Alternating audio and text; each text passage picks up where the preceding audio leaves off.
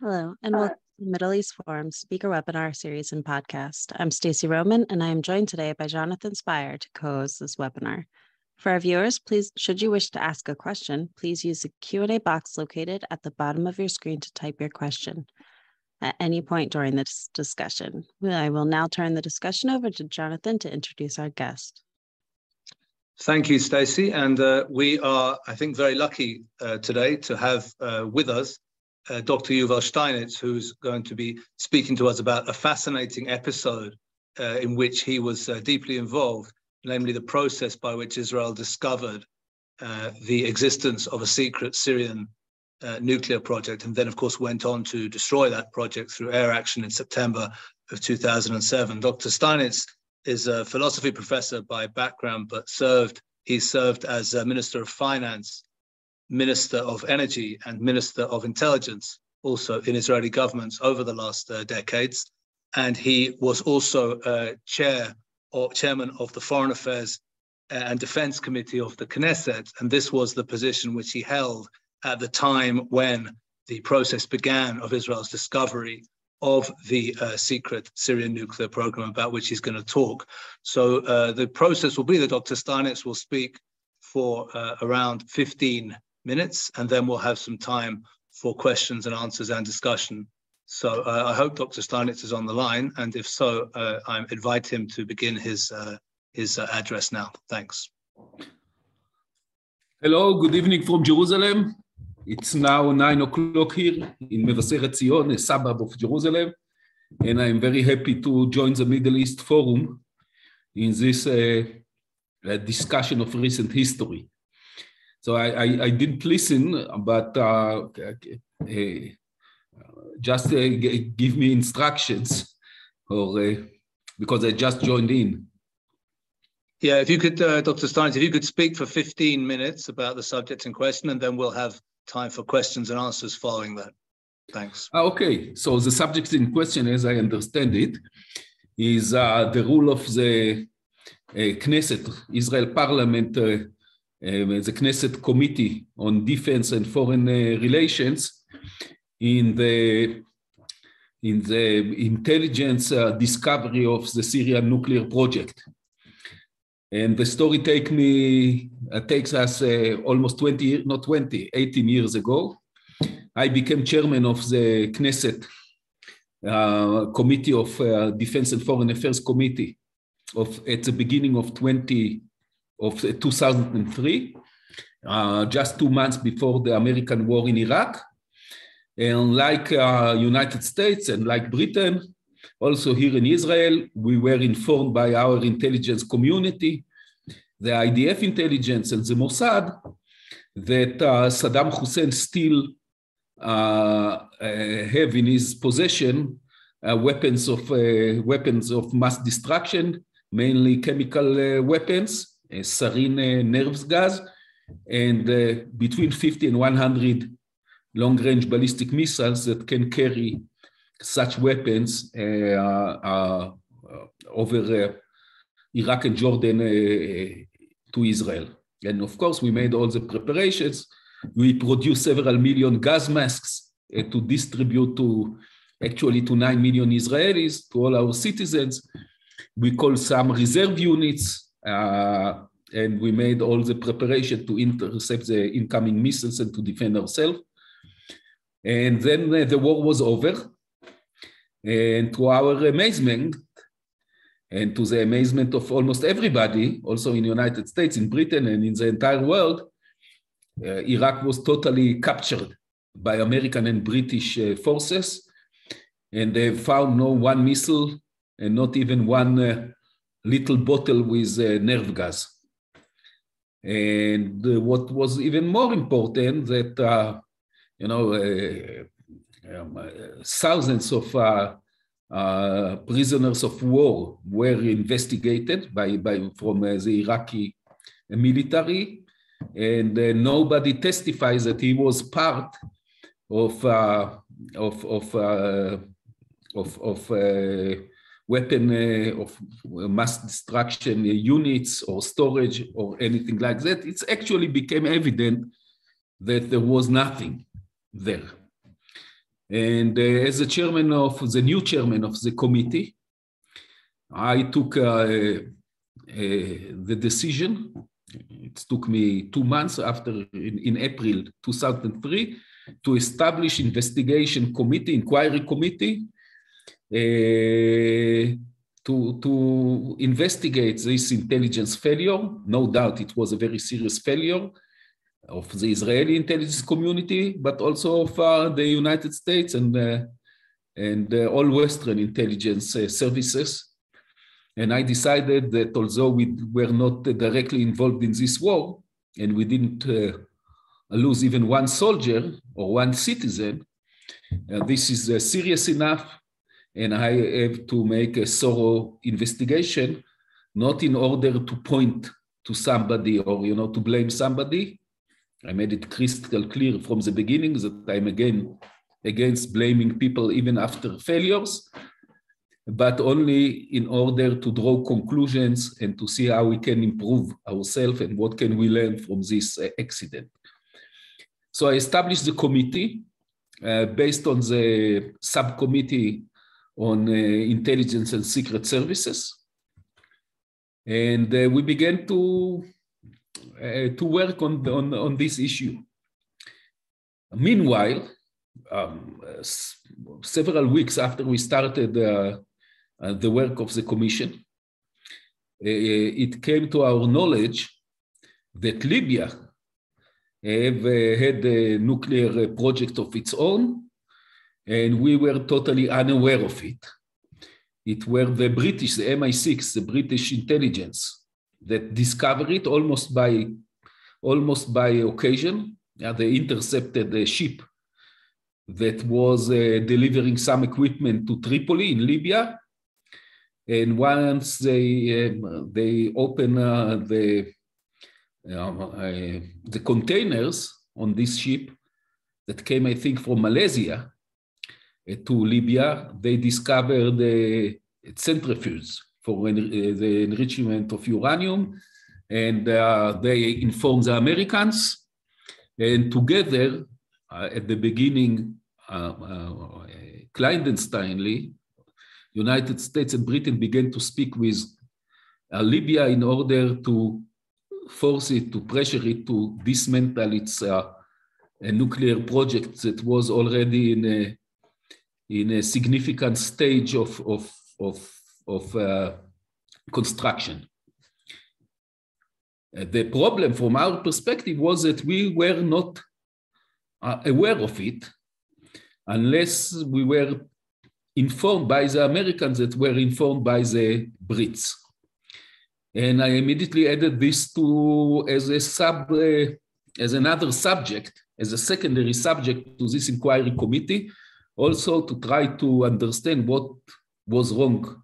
How could it happen that a very hostile Arab state with a very crazy leader like Muammar Gaddafi then was trying to develop nuclear weapons and we were unaware of it.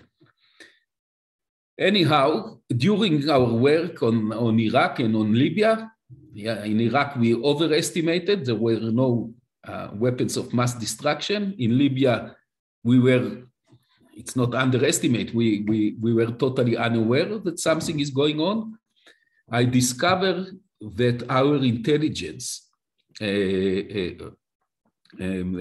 toward non-conventional weapons programs, and especially toward potential or possible nuclear projects, is lacking, is not perfect, is far from being perfect, and there is no. And I came to the conclusion that we need specific doctrine, intelligence doctrine, a new intelligence doctrine, in order to monitor and to explore and to discover secret nuclear projects in the Middle East.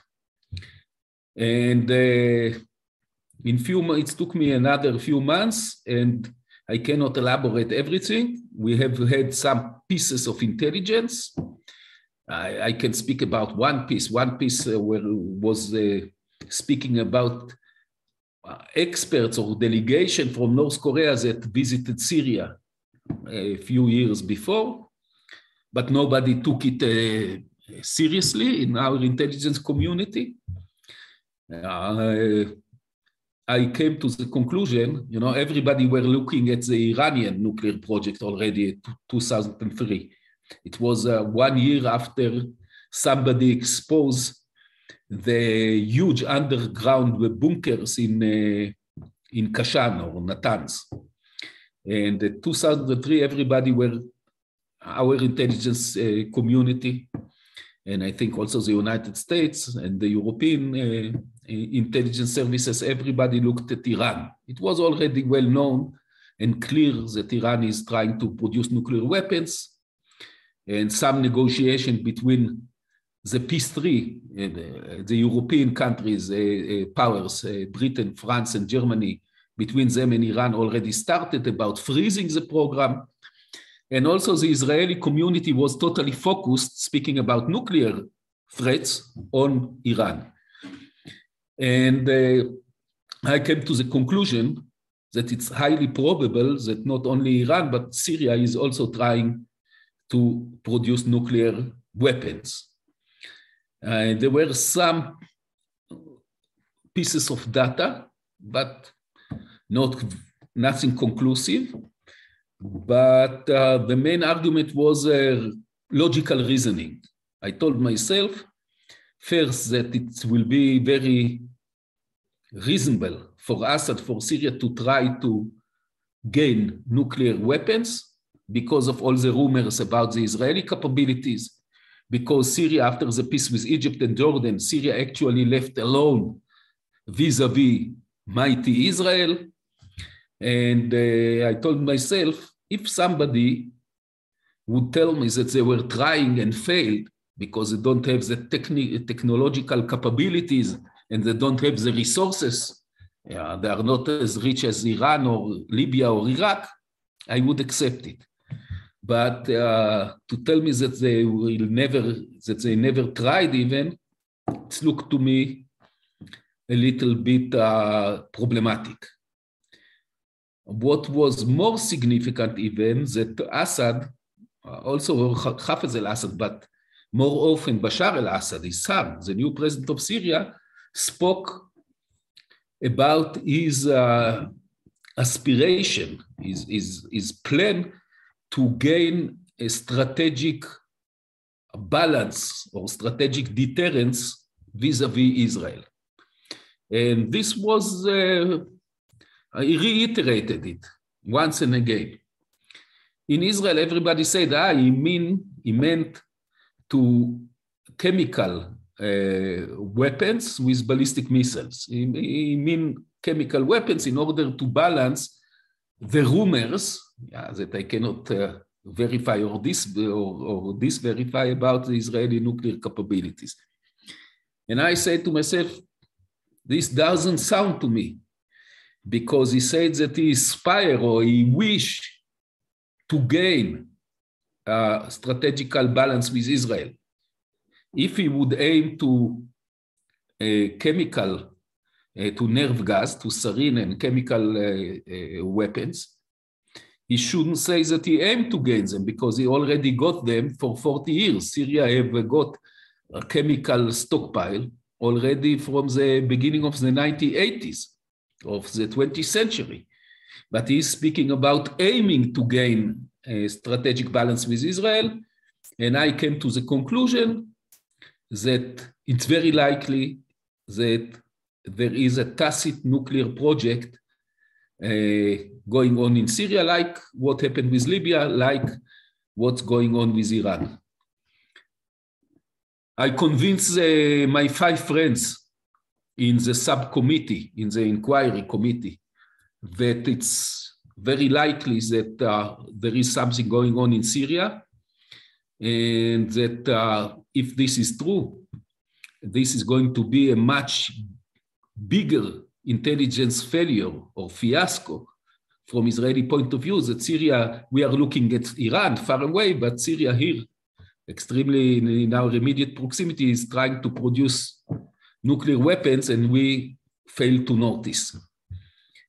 And they all, after several discussions, I managed to convince all my colleagues, 5 members of the Knesset that were with me at this inquiry committee.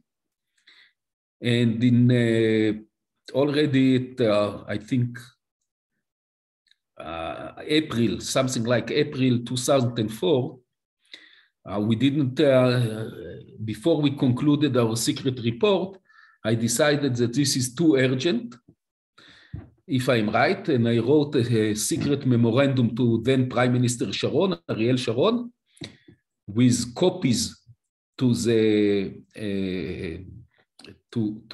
Chief of Staff of the IDF, with copy to the head of the IDF intelligence, and with copy to the head of the Mossad. And in this letter, I urged Sharon, I told Sharon that I think that we might be facing a dramatic intelligence failure, worse even than the one that took place in 1973, prior to the Yom Kippur War, and I urged him to refer to this issue and to call the intelligence community and to discuss it with them as well. A few months later, we published our report. There was an open part of the report.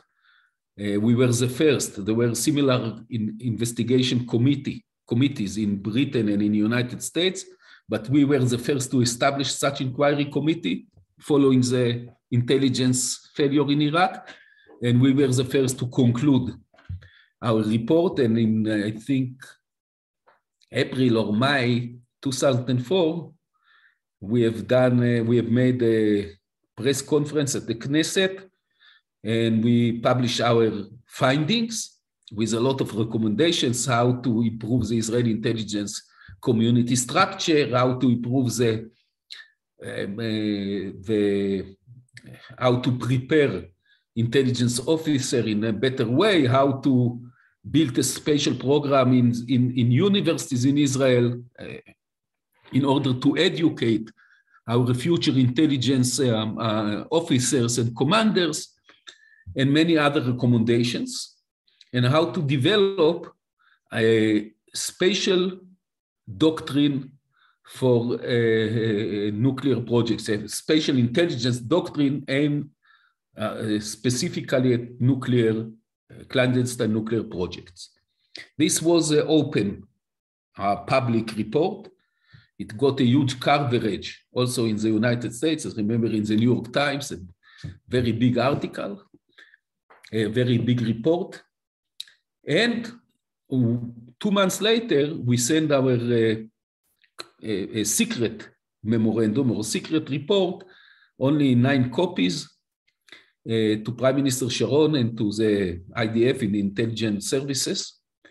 And in this secret memorandum, there is a special part or chapter about the Syrian nuclear project, in which the committee is warning from a major intelligence failure with regard to Syria. We analyzed the very few evidence, but also all the logic and the reasoning.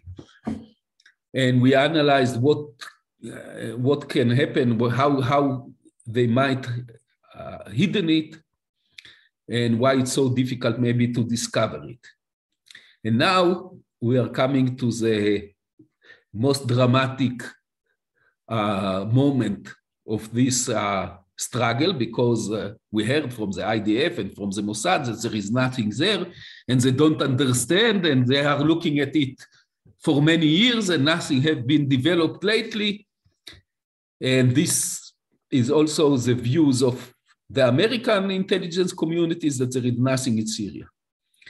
So I decided, I was afraid that they are going to ignore the reports of, after all, only 6 members of the Knesset, 6 parliamentarians, myself and 5 others. I decided to summon the heads of the IDF intelligence and the head of the Mossad every 3 months to the subcommittee only on this topic, the possibility of a clandestine nuclear project in Syria. And they have to give answers to the subcommittee about what, if there are new findings and what they are doing about it, and so on and so forth. So the first meeting that took place, I think, in July or August 2004, first came the head of the military intelligence, General Aharon Ze'evi Farkash, and 2 hours later, it was the time for the head of the Mossad, Meir Dagan. When the head of the military intelligence with his officers came to the room, I presented again our thesis and why I'm so cautious and concerned about what's going on in Syria, and he answered me something like that. That, Mr. Chairman, with all due respect, you have to be professional intelligence officer. You have to be professional on intelligence to understand that what you are telling us is entirely impossible. I am telling you, as the head of the IDF intelligence, first, there is no clandestine military nuclear project in Syria. And secondly, I want to add that if there would be something like that in Syria, we would notice it immediately because we have such a good, excellent intelligence coverage of Syria. And unlike with other countries, unlike with Iran or Libya, in Syria, we would see such a thing immediately if something like this would have happened. My answer to him was like this. Told him, General Farkash, I appreciate you and your officers very much. And I myself not a professional intelligence person. I was only a simple soldier in the Golani Infantry Brigade, only a sergeant in the infantry brigade in my military service. But it so happened that I'm doctor to philosophy. Can I ask you to begin to wrap up, Dr. Steinitz, just because of time? Please begin to wrap up. Thanks. Okay. I told him, but it so happened that I'm not a professional intelligence officer. I was just a simple infantry sergeant, but I'm a professional philosopher. And as a professional, you need to be a professional philosopher to know how to doubt things and dogmas and concepts. And as a philosopher, I doubt your self-confidence. And I think that you are facing a terrible intelligence failure because something is going on in Syria and you fail to notice it and you don't want even to investigate it because you believe that you know everything. Then came the head of the Mossad, Meir Dagan, and his deputy, Tamir Pardo, to the room. And the story repeats itself, but their reaction was totally different.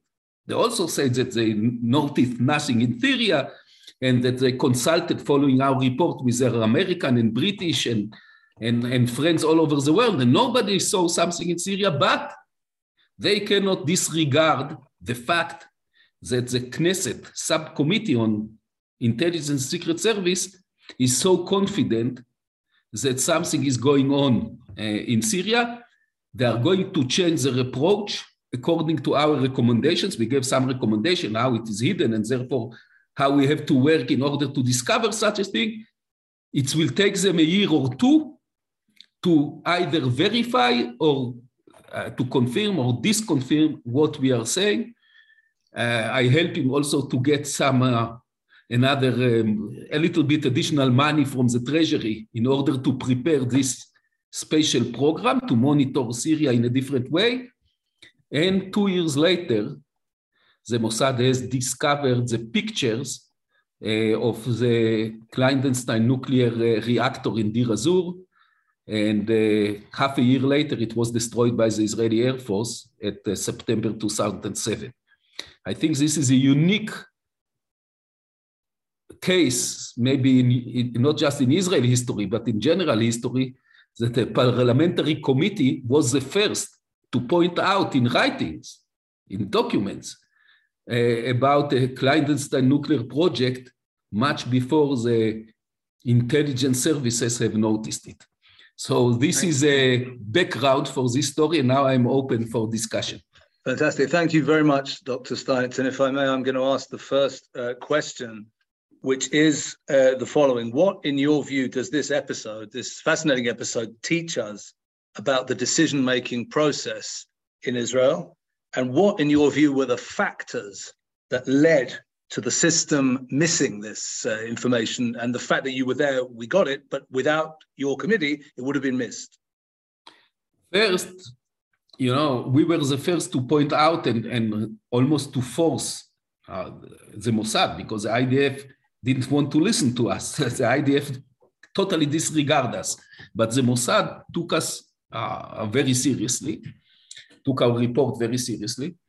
But maybe it would be discovered also without our intervention, by case of chance or I don't know. I cannot say that without our interference, it would be never discovered.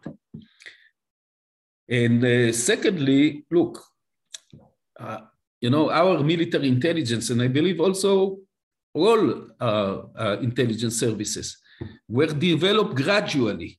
They have some missions and then came other missions. And our first mission was during the Independence War of Israel, was to monitor the forces the Arab forces that invaded Israel from all over, from 7 countries, to try to kill this embryonic state. And they looked very closely, their capabilities were very limited in 1947, 1948, but they monitored the Palestinian population and the Palestinian militias and the progress of the Arab forces, the Egyptian army, the Jordanian, the Iraqi, the Syrian army, the Lebanese army into Israel to a certain extent. Then our services, secret services, developed with 2 main missions during several decades. One was to monitor the development of Arab armies around us, and the other was vis-a-vis terrorist groups, vis-a-vis the PLO, Hamas, Islamic Jihad, later on Hezbollah, that were trying to attack Israel or Israeli citizens. And this became a major task of the Israeli secret services, to defend and to enable us to intercept terrorist attacks. And they did excellent job.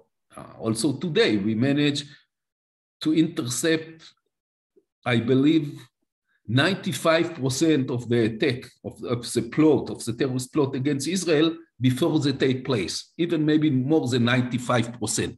This is really remarkable. But then came the issue of non-conventional weapons, especially nuclear weapons. This is totally different story in my view. Because, I'll give you an example to do with Iraq, for example. We knew very well how many tanks and how many airplanes Saddam Hussein have got prior to the American war in Iraq in 2003. Because usually when country acquire, even a dictator is buying or producing tanks and armored vehicles and airplanes and helicopters, he presents them. He expose them in military exercises or in military marches, and but when somebody like Saddam Hussein is developing chemical weapons, he is very careful to try to hide it because it's totally illegal. All the more so with regard to nuclear weapon, since it's totally illegal for Iran, for Syria, for Libya, for other countries, total violation of the NPT. And since it might bring a very strong international sanctions and isolation, there are enormous attempts to hide a nuclear projects totally. And sometimes even to build a special mechanism that will deal with it separately from the regular defense establishment. Therefore, this is a unique task, with different difficulties that you have to try to resolve, and therefore you need a specific doctrine It's not good to take the regular intelligence doctrine that you prepare to monitor other armies and to say this is good also for nuclear projects. Can I ask then a totally different story? So that brings me to a second question of mine, which is, I guess, a natural follow-on. As a result of what happened that you've described to us about the Syrian project and your discovery of it, was some mechanism created in the Israeli system to make sure that information like yours and insights like yours would come in, in a subsequent example? Was something changed in the system as a result of this episode? I'm unable to elaborate too much about this. I can tell you that the Mossad immediately, following our report, they not only began to try to adopt a different approach vis-a-vis Syria, but they really changed the doctrine and even the priorities, because we also put a new set of priorities. We said, although it's sometimes less urgent than to prevent a terrorist attack here or to intercept a terrorist group there, nuclear projects in the Middle East or in the Near East should be our first priority. Yeah, this should get first priority, although some other things looks more urgent sometimes.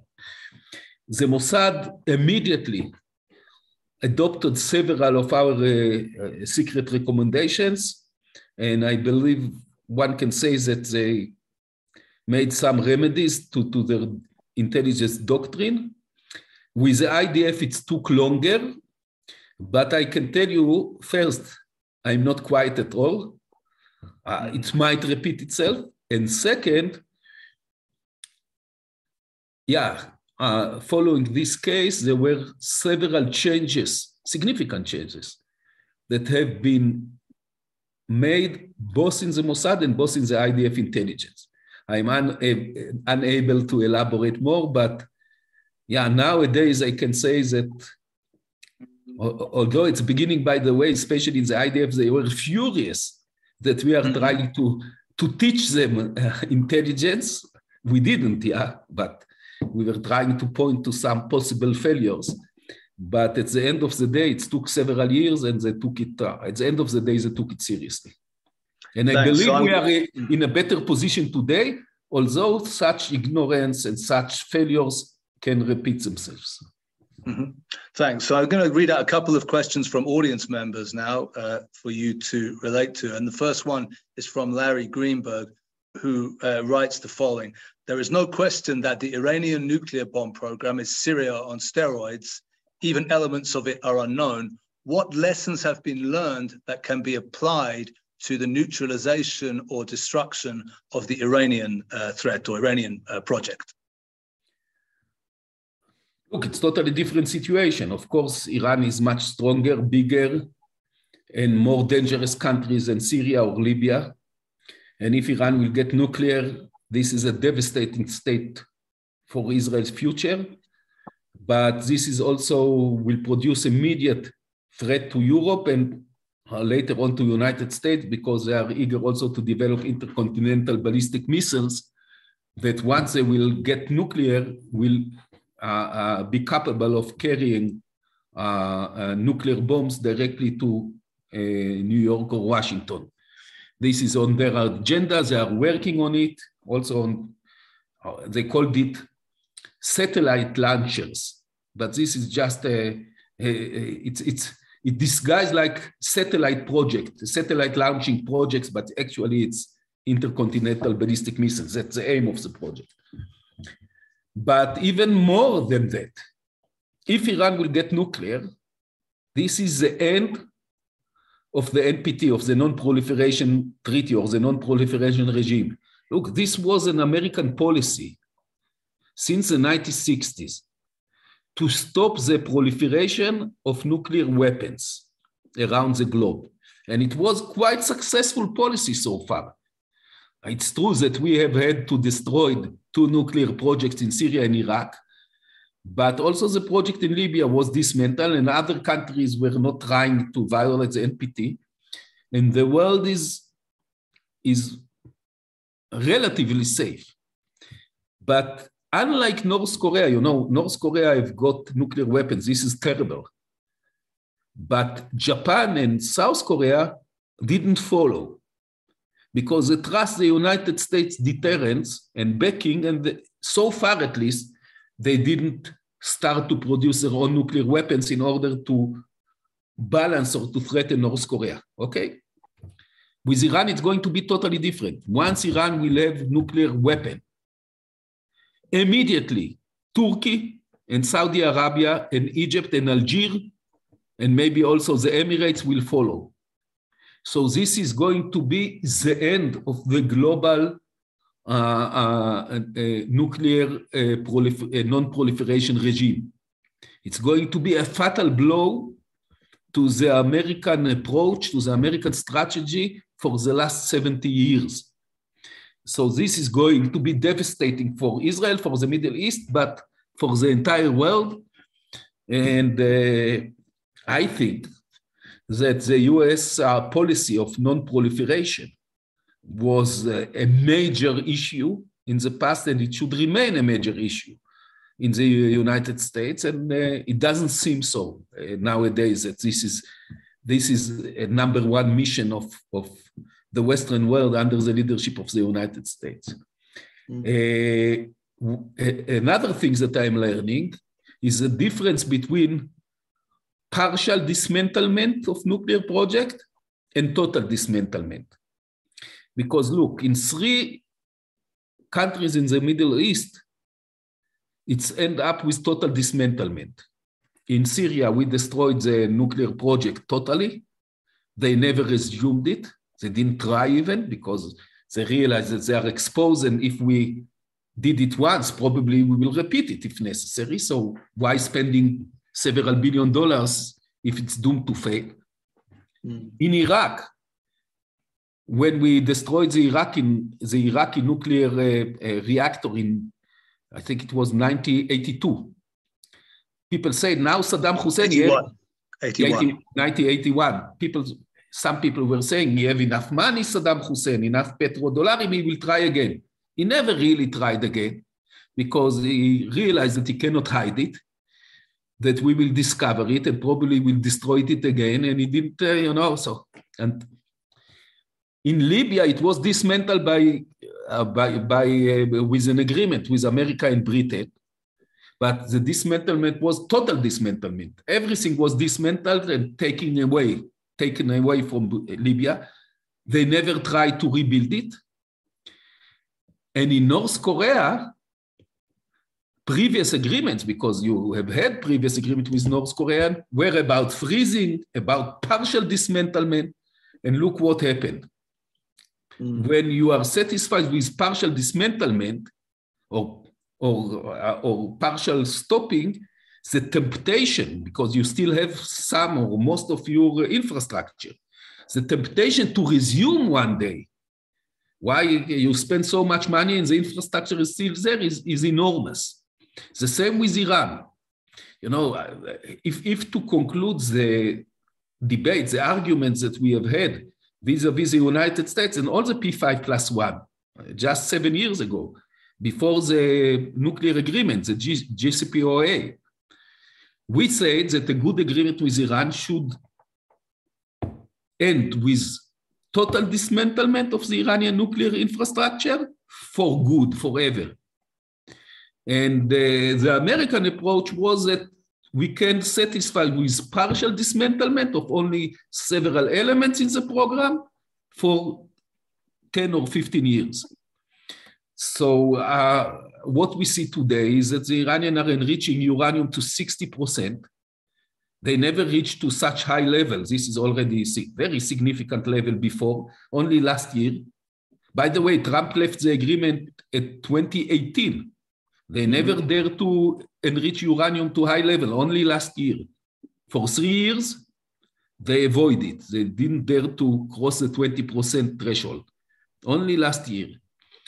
And you can clearly see that if you are dealing with a country like Iran or North Korea, and you want an agreement or a distraction to prevail, You need a total dismantlement, either through agreement or by brute force.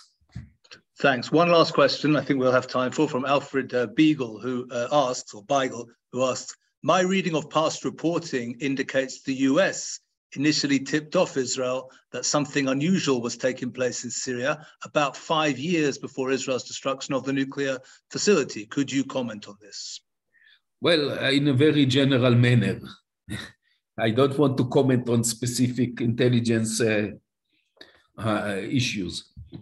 There were, as I mentioned before, there were here and there some pieces of data that could raise some questions or some could cause somebody to wonder. But in reality, if to sum up, nobody took it seriously. And the best evidence for it is that the head of the military intelligence, General Aaron Ze'evi Farkash, by the way, a very smart person, a very professional officer. I have nothing against him. But when he was asked by the subcommittee at summer of 2004, the answer was, I am telling you, as the head of the IDF intelligence, that there is no clandestine nuclear project in Syria. You need to be a professional intelligence to understand that this is impossible. First, that it's impossible that there will be something like that. And second is that if it would happen, we would see it immediately. It would pop up immediately because we have such an excellent coverage. So this is saying everything. Of course, there were here and there some pieces that one should ask, what that mean? But nobody in the United States or in Israel or in Europe said it's highly probable that there is a military nuclear project in Syria until the subcommittee have done it in several documents in 2004. It's a fascinating subject, Dr. Steinitz, and thanks very much and very profoundly for giving us these insights. I'm afraid we're basically out of time. We could probably carry on asking about this a lot. This is a subject, the issue of national security decision-making in Israel, which, as you may know, the Middle East Forum is very interested in, and we'll certainly be interested in hearing more from you, I'm sure, in different forums and different contexts at a later date. But thanks very much for this opportunity. And I think that Stacey's going to come on to wrap things up. So thanks. Thank you for the opportunity to speak to you, and all the best to you and to all the listeners.